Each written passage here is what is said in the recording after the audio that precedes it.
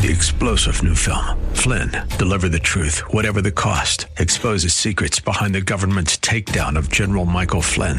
Flynn knew what the intel world had been up to. He ordered the first audit of the use of contractors. This set off alarm bells. He told the truth. He was the most dangerous person for Donald Trump to hire. They had to get rid of Flynn. Flynn, deliver the truth, whatever the cost. Available now. Watch it today. Go to salemnow.com. salemnow.com.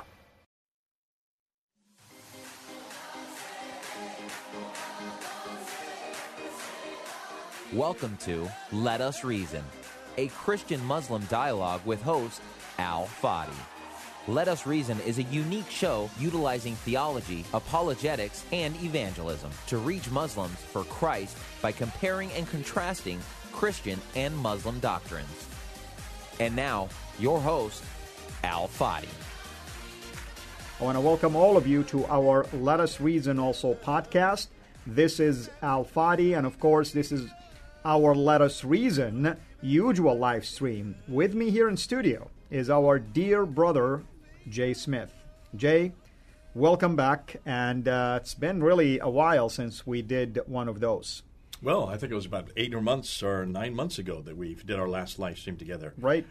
Here in the studio, but we've done some on Zoom and on. That's correct. From your home and my home on the opposite sides of the continent. That's correct. So, Jay, why don't you give people an idea about why are you here this time, and what is it that we're doing by way of a video series? Okay, it's been. If you take a look at these books that I have here in front of us, it's all to do with these books. These are 7. Actually, there's 8 there if you look at the blue one at the top. But those are 8 different Arab Qurans. Not one of them is exactly alike. And we've always heard that there is only one Quran, and this is what you've grown up with, is it not? That's correct. That's correct. And that's when something that every Muslim, I've been doing this for almost 40 years, I've only ever heard that there is only one Quran, that is completely preserved, that it's guarded by Allah himself. In chapter 15, verse 9, it says that.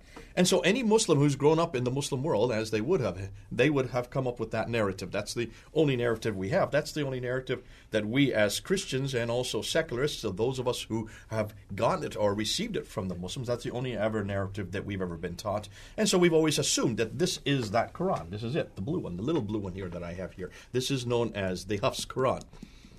Well, there was a famous interview, or I might say disastrous interview, that happened about 2.5 months ago on June 8th of this year, 2020, where Muhammad Hijab, he's from England. He is used to come down to Speaker's Corner all the time.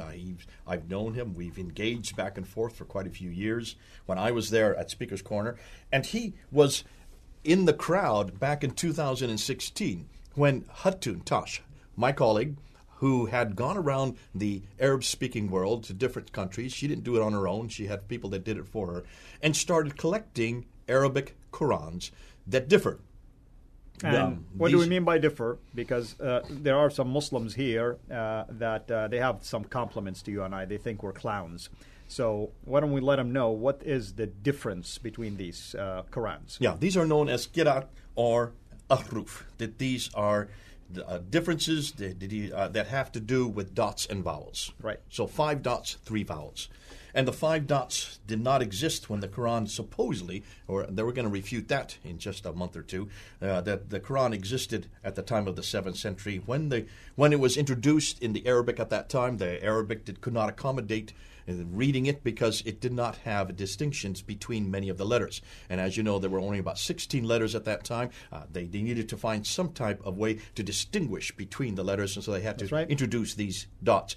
Somewhere in the early 8th century, late 8th century, then they were canonized by the 9th century. 3 more vowels were then added to that. That's the Dhamma, the Kasra, and the Fatha. And by that time, then, they had all kinds of different Muslims between, and I want to talk about the 8th to 10th century. So between the 8th and 10th century, between 736 and 905. That's the dates we're looking at. Between 736 and 905, you had about 30 different Qurans that were chosen, all of them differing because of where they placed these dots and where they placed these vowels. That's wonderful. And again, I want to welcome, of course, those of you who are watching our live stream, Let Us Reason, and also our podcast, Let Us Reason. I see some of you saying that there was notification from YouTube. You probably missed my introduction. We tried to announce this, the proper channel, but didn't work. So we wanted to go live anyway. Hopefully, you guys can mark on your calendar that today we'll be back again live at 5 p.m. New York Times. So, Jay, what is the Islamic presupposition when it comes to the issue of the preservation of the Quran, the Qira'at, and so on and so forth? Well, Muslims today are kind of hang-tied. They don't really, they can't go right or left on this because the difficulty concerns the Quran itself. In the Quran, in this book, let's just use this one here since this is the one that is the official Quran today. This is the Hafs text. When you look at chapter 85, verse 22, it's very clear that the Quran is eternally preserved on these tablets that exist in heaven. Therefore, it has never been created. It is the uncreated Quran. That's the first problem, and that's endemic to the Quran because it's based on the Quranic verse. Right. Secondly, that this preserved Quran was then sent down piecemeal over a period of 22 years or 23 years between 610 and 632 to a man named Muhammad, both in Mecca and Medina, and that it cannot be changed by any human hands. That's in chapter 10, verse 15. That's in chapter 18, verse 27. Very clear. No human can change the Quran. Why can it not be changed? Because of chapter 15, verse 9, which underlines the fact that Allah guards it. Allah guards it from corruption. So he preserves it. So if you have these injunctions endemic or included in the Quran itself, then you can see for Muslims they have to adhere to that, they have to obey that, and so they're hang-tied by it because that means this book here has always existed. There is no human intervention. There is no human manipulation. So that the scholars today have been saying, people like Dr. Yasir Qadhi and Dr. Shabir Ali, two of the Western scholars here in North America, have said very clearly that this book is exactly the same as all the Qurans that have existed for the last 1,400 years. This is exactly the same. And when I'm saying the exact same, I'm not talking about the English translation. I'm talking about the Arabic. Mm-hmm. That the Arabic is word for word, letter for letter, not just word, but letter for letter. Some even say diacritical mark for diacritical mark, but let's throw that out for now because that's ridiculous. Certainly, word for word, letter for letter, that's what Dr. Yasir Qadhi has been saying, Shabir Ali has been saying. I've known Shabir Ali since 1997. We've done 6 debates together. He has always made that claim that every Quran in the world is exactly the same as the Quran that was revealed to Muhammad between 610 and 632, that was canonized by Uthman in 652, 1,400 years ago, word for word, letter for letter, the exact same, and that all the manuscripts, and that includes the Topkapi, the Samarkand, the Ma'il, the Petropolitanus, the Husseini manuscript, and the Sana'a manuscript, those 6 major manuscripts, the St. Petersburg manuscripts, the Doha manuscript, all of them are exactly the same. They used to say that they were complete. Now they've quickly pulled back from doing that, but there is no difference between those manuscripts and the Quran we have today. Now that's, because they're forced to say that, nobody's ever checked them out on it. There's no way that we could check them out on it because nobody had taken this seriously until the last 10 years.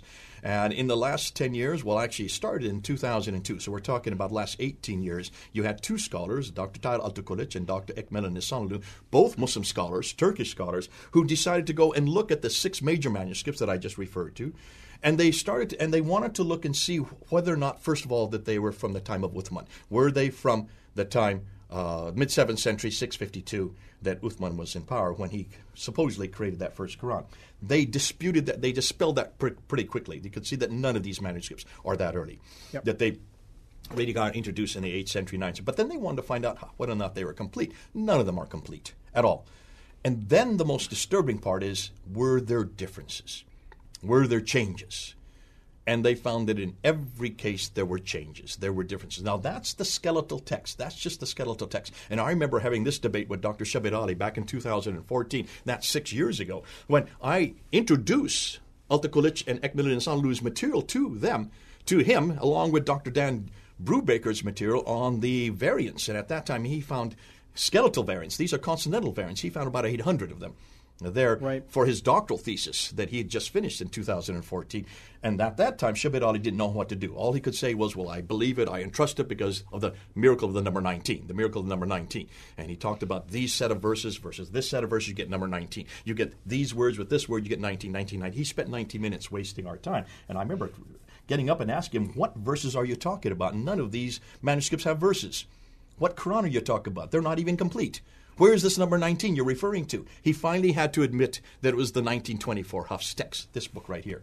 This is the 1924 Hafs text. Now, what since then, we then found a lot of diacritical variants, and we found a lot of vowelization variants, and these are the ones that Hatun Tash has come up with. And she did it by accident. She came upon it by just going into a store and asking for a Quran and being told that, well, which Quran do you want? Ask which Quran are you talking about? She had no idea. Being from a Muslim background herself, she had never heard this before, that there was more than one Quran that you could read today in the 20th century, or now in the 21st century.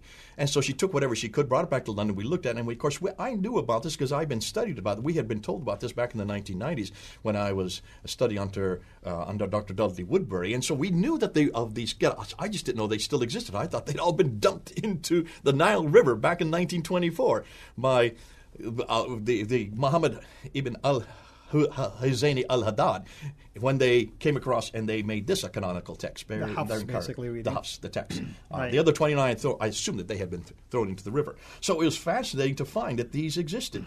So we found them, we got them. I didn't get them. Hatun got them, found them, and we took them down to Speaker's Corner in 2016, 4 years ago. And we held them up. That's all we had to do. We only needed to hold them up and film us holding them up 4 years ago, and that caused the damage right there. And because there was Muhammad Hijab in the crowd looking at us, seeing what we were holding up, and calling all the Muslims to leave the corner. Leave us. Do not watch what they're showing you. Do not listen to what they were saying. He did not want them to watch us. He did not want them to hear us. That was 4 years ago. Well, let's now jump to June 8th this year, just 2.5 months ago. He then comes to Yasir Qadhi and asks the question. He should have asked us and should have listened to us. We were talking about it. We were showing the differences back there in 2016. So he asked Yasir Qadhi this. Which one of these Qurans, which one of the Qurans is the one that was revealed to Muhammad? Which one of these Quran exists in heaven? Which of these qira'at exists in heaven? Which is kind of a misnomer because qira'at by definition requires dots and vowels. There were no dots and vowels in the 7th century. So you can see he should be asking another question about that. But he wanted to know which one of these is the one from the time of Uthman. Well, here's the problem. None of them are from the time of Uthman. As we're going to find out, none of them are from the time of Muhammad. And none of them could have existed in heaven. Because the qira'at by definition only begins to be introduced in the 8th century. That's right. Uthman is in 652, mid-7th century. And we are going to visit this in a second. Again, I want to welcome everyone who's with us here, by the way. This is the usual Let Us Reason live stream, but also it is my podcast, Let Us Reason. With me here is Dr. Jay Smith, and we're talking about the, what I love your title, the Qira'at Conundrum, which basically the problem with the Ahruf and Qira'at of the Quran. I want to welcome, of course, I see some of the moderators here, first and last. Thank you. And Jai, first and last, and Jai, please keep an eye on the side discussions about the NIV and the King James. Maybe these guys came to the wrong live stream because we're talking about the Quran, not King James, neither the NIV. And if you are a moderator, please bump him out. I don't need this kind of distractions right now, so let us focus on what is important. So what is the presupposition you're coming from? Okay, and this is something that I'm saying this to not just Muslims. I'm also saying this to Christians. I'm saying this to atheists. I'm saying this to humanists. I'm saying this to anybody who is interested in Islam. You've got to be careful of the presupposition you start with. Remember, we have only been told one narrative. In all of our schooling, in all of our seminary, Bible school, you name it, secular schools, we have been told that this book was revealed to Muhammad between 610 and 632. Where did we get that from? Where did that come from? Did the Muslims just make it up? No, they didn't just make it up. This was written by al-Bukhari, who died in 870. Muhammad died in 632. 870 to 632, you're talking about 240 years after the fact. You have this reference, and it's in it's in volume 6, volume 6, book 61, but hadith number 509 and 510. And that's where Muslims have to go to find out about the story about the creation of the Quran. So you've got to go to al-Bukhari. Which is 240 years later. 240 years later. The question I'd like to ask is, why isn't this from the time of Muhammad? That's right. If this did happen in the time, why didn't someone write it down? Why isn't the Quran itself testifying about that? Oh, that's interesting. It doesn't testify to itself.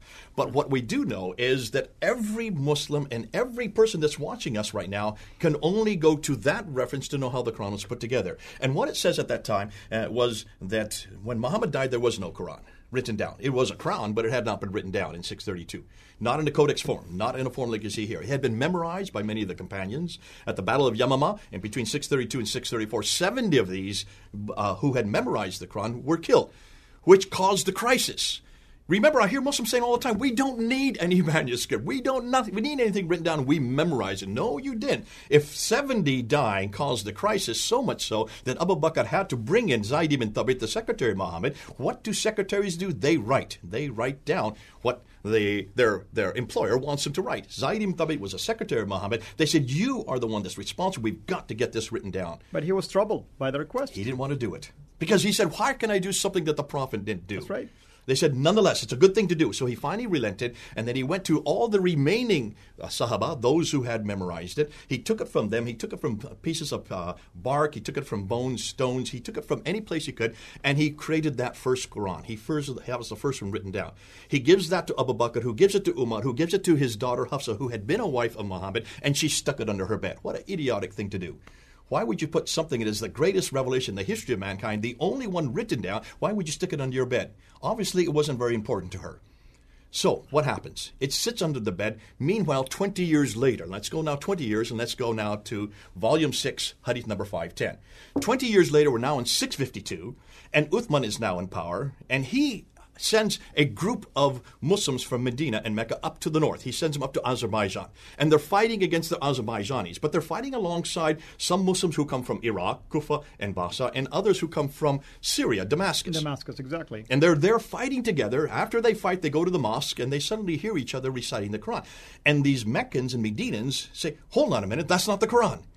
You are reciting something that we never heard. And they came to blows, back and forth. So Hudayfa, who is the man that's up there, he comes back down to Medina. He goes to Uthman, and this is now Al-Bukhari again, Volume 6, Hadith number 510, and he says to Uthman, we've got to do something. We do not want to happen what happened for the Jews and Christians. We need to make sure that we have one Quran, only one Quran, and this Quran must be in the Qurayshi dialect. And I'm laughing as you're saying this because I thought Shabir Ali says that Muslims never quarrel over this.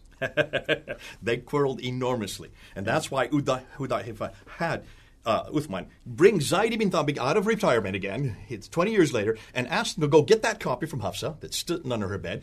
If they had only made copies of it at that time, they would have not had this problem. So he has them bring that to them, and along with 3 others that he appoints, he says, I want you to write it in the Qurayshi dialect. What's that mean? What's this Qurayshi dialect? Well, that's supposedly the dialect of the tribe of Quraysh, which is the dialect of Muhammad. Okay, so this is the dialect that existed in the Mecca, Hijaz. in Mecca. Mecca and Medina, that central part of Arabia. Primarily Mecca, at least. Okay, so it would have to be in that area. Now, if that is the case, he writes it in the Qurayshi dialect. What does he do next? According to Al-Bukhari, Volume 6, Hadith number 510, he takes all the other recitations. Now, Shabir Ali keeps on saying this is recitation. This is nothing more than oral recitations. And he burns them. How do you burn oral recitations? Exactly. How do you burn oral? How do you burn someone's lips? You burn their tongue? Something is written. It has to be written down. There has to be parchment. And we know it has to be written because one of those who stood against the whole process was Ibn Mas'ud, who has his own codex. And where is he from? He is also from the same region. He is from Kufa, which is just southwest of today Baghdad. I mean, that's his reading is popular there. And then, who else do we know? Ubay ibn Ka'b, who's even more famous. Ubay ibn Ka'b, who has 116 surahs. That's right. Not 114. Ibn Mas'ud has either 110 to 111, depending on who you're going to listen to, because they can't even agree. So you can see he's missing the first chapter, he's missing chapter 113, and he's missing chapter 114. So it's not the same Quran. In other words, they became popular in Kufa, and they became popular up in Damascus. If that is the case, then you're already seeing a multiplicity of Qurans, and you can then understand why they had to make it into one Quran. They burned manuscripts. If you're going to burn something, they have to be manuscripts. They have to be parchment. They have to be vellum. So obviously, Qurans were then burned and destroyed by Uthman. And this is what Muslims do. Whenever something disagrees, they destroy it. Yeah, they did it in Uthman's time. They did it in the 1924 time. And they're doing it again. They're still doing it again now. Yeah. They delete it off the internet. That's right. They have something they don't want to be there. That's right. And that's what Yasir Qadhi did, and that's what Muhammad Hijab did just about 2 weeks ago. So here we go. We're back in 652. He then makes this one final Quran. And what does he do with that one final Quran? This is the Qureshi Quran. Destroys all the other dialects, destroys all the other recitations, if you want to call them, but they're actually written text. And then he sends these out to 5 cities. And the 5 cities are Mecca, Medina, Kufa, Basra, and Damascus. So 2 of them are in Iraq, 1 is up in Damascus, and the other 2 are in the Hijaz. He sends a reciter with every one of them, a reader with every one of them, to make sure that nobody else writes any other dialect. Just to ensure that. That's in the 7th century, right? That takes place in the 7th century. What happens in the 8th century? And here's where it really gets juicy. That's right. In the 8th century, suddenly, these new Qurans start to appear. Take a look at what we have right in front of us. That's right, different Qiraat. I mean, I thought he burned everything. In fact, Islam Critique, thanks you, brother, for bringing that up. He said, the parchment and leather would have been so expensive at the time of Uthman. Why would he burn it rather than just wash it off? Wash it off and write over top of it. Exactly. Why don't you just do that? I want you to look at this one. What's it say right there at the top? Qiraat, what is it? Qiraat Ibn Amir. Ibn Amir. Right. What's the date you have on the back there? The date is 736. 736 A.D. When did Muhammad die? 632. So 632. This is about 100 and some, after his death. Okay, so you're talking about 70 to 80 years after his death. Right. This then appears. This is the earliest of all the Qira'at Qurans. From Damascus. From Damascus, not from Medina, Interesting. not from Mecca. It is from Damascus. It is from the very area that Uthman had destroyed, right? And yet this is the earliest one. This I just got 2 weeks ago. You can buy these on the internet, folks. You can buy them, get them. To prove that these exist still in the 21st century, 1,000 years later, you can still use these books. You can still get them, and you can unpack them. So there's Ibn Amir, as you say it. Ibn Amir, yes. That's 736. And That's then correct. we have Ibn That's Kathir. correct. Let me see if I have Ibn Kathir right here. Now, Ibn Kathir is 738. Doesn't it say right there, Ibn Kathir? It does. Okay. And it's interesting why Ibn Kathir is fascinating to me because he is from Mecca. He is from Mecca. So if there's any Qurayshi dialect, this should be it, right? He should be the one who's recorded it. He should be the one, right? That's right. And yet, why isn't his chosen? No. Because in fact, you don't know anything about his reading, by the way. In fact, if you mentioned any Muslim right now, do you know about the reading of Ibn Kathir? You know whom they're going to think about? Ibn Kathir of the 13th century, right. the commentator. They're thinking of the tafsir That's of right. Ibn Kathir. And that's why even Yasir Qadhi had to remind people we're not talking about that. We're talking about the Qira'at of Ibn Kathir. That's right. Okay, so he is from the Hijaz area. So he would be from Mecca. This would be the Qurayshi dialect. That's correct. If there was any dialect that would be let's just call it canonical. This should be it if I'm getting it right. So this happens in 736 for him, and in 738 this continues. We then have Qasai, we have Asim, we have Hamza, we have Ibn Amr. So we're talking about 7 now, and we have Ibn Nafis. Amir and there's Ibn Amr. So Ibn Amr and then also Nafi. So now we have 7. These are the 7, and they go from 736 all the way up to 905. Folks, pay attention to the dates. Look at the dates. Muhammad 736 died up to 805. Let me correct myself. So about 200 years. You see what's going on here. That's fascinating, by the way. We're going to wrap up our first segment, but I want to remind people of something. Our dear brother has been investing a lot of time doing his historical criticism. He talks about the Petra. He talks about the Qibla. He talks about a number of things that contradict the traditional presuppositional view that we, grown up as Muslim, we now grew up believing in. And all of a sudden now we're starting to look at the Qira'at, and there is something suspicious going on here. They all lead also into that 200-year gap. And if we look at Ibn Amir, came from Damascus, which is the same area where we have Petra, and we have also the Umayyads, and so on and so forth. But that will be for a different show, possibly, or series. Are we going to continue, or are we going to stop here for a while? Well, we are going to stop in the next 2 minutes. So anything you want to wrap up? So let's just look at them real this. quickly. Yeah. Nafi, Ibn Kathir, Abu Amr, Ibn Amir, Asim, Hamza, and Qasai. How many do I have? 7. 7. These are the 7 that supposedly are the Holy Seven. Who chose these 7? Ibn Mujahid. And when did he die? 936. 300 plus years. 300 years after Muhammad, these 7 are chosen. These are the 7 that every Muslim talks about. Now, let me ask you something. Whenever you talk to a Muslim, and I'm going to ask you Muslims in this case, whenever you hear about these 7, you are always been told by your authorities that these 7 are the same 7 that Jibril was introduced to Muhammad before he died in 632. Yep, that's, folks, let me wrap up by saying, and we're closing this segment. This is, by the way, part of my podcast that is also known as Let Us Reason.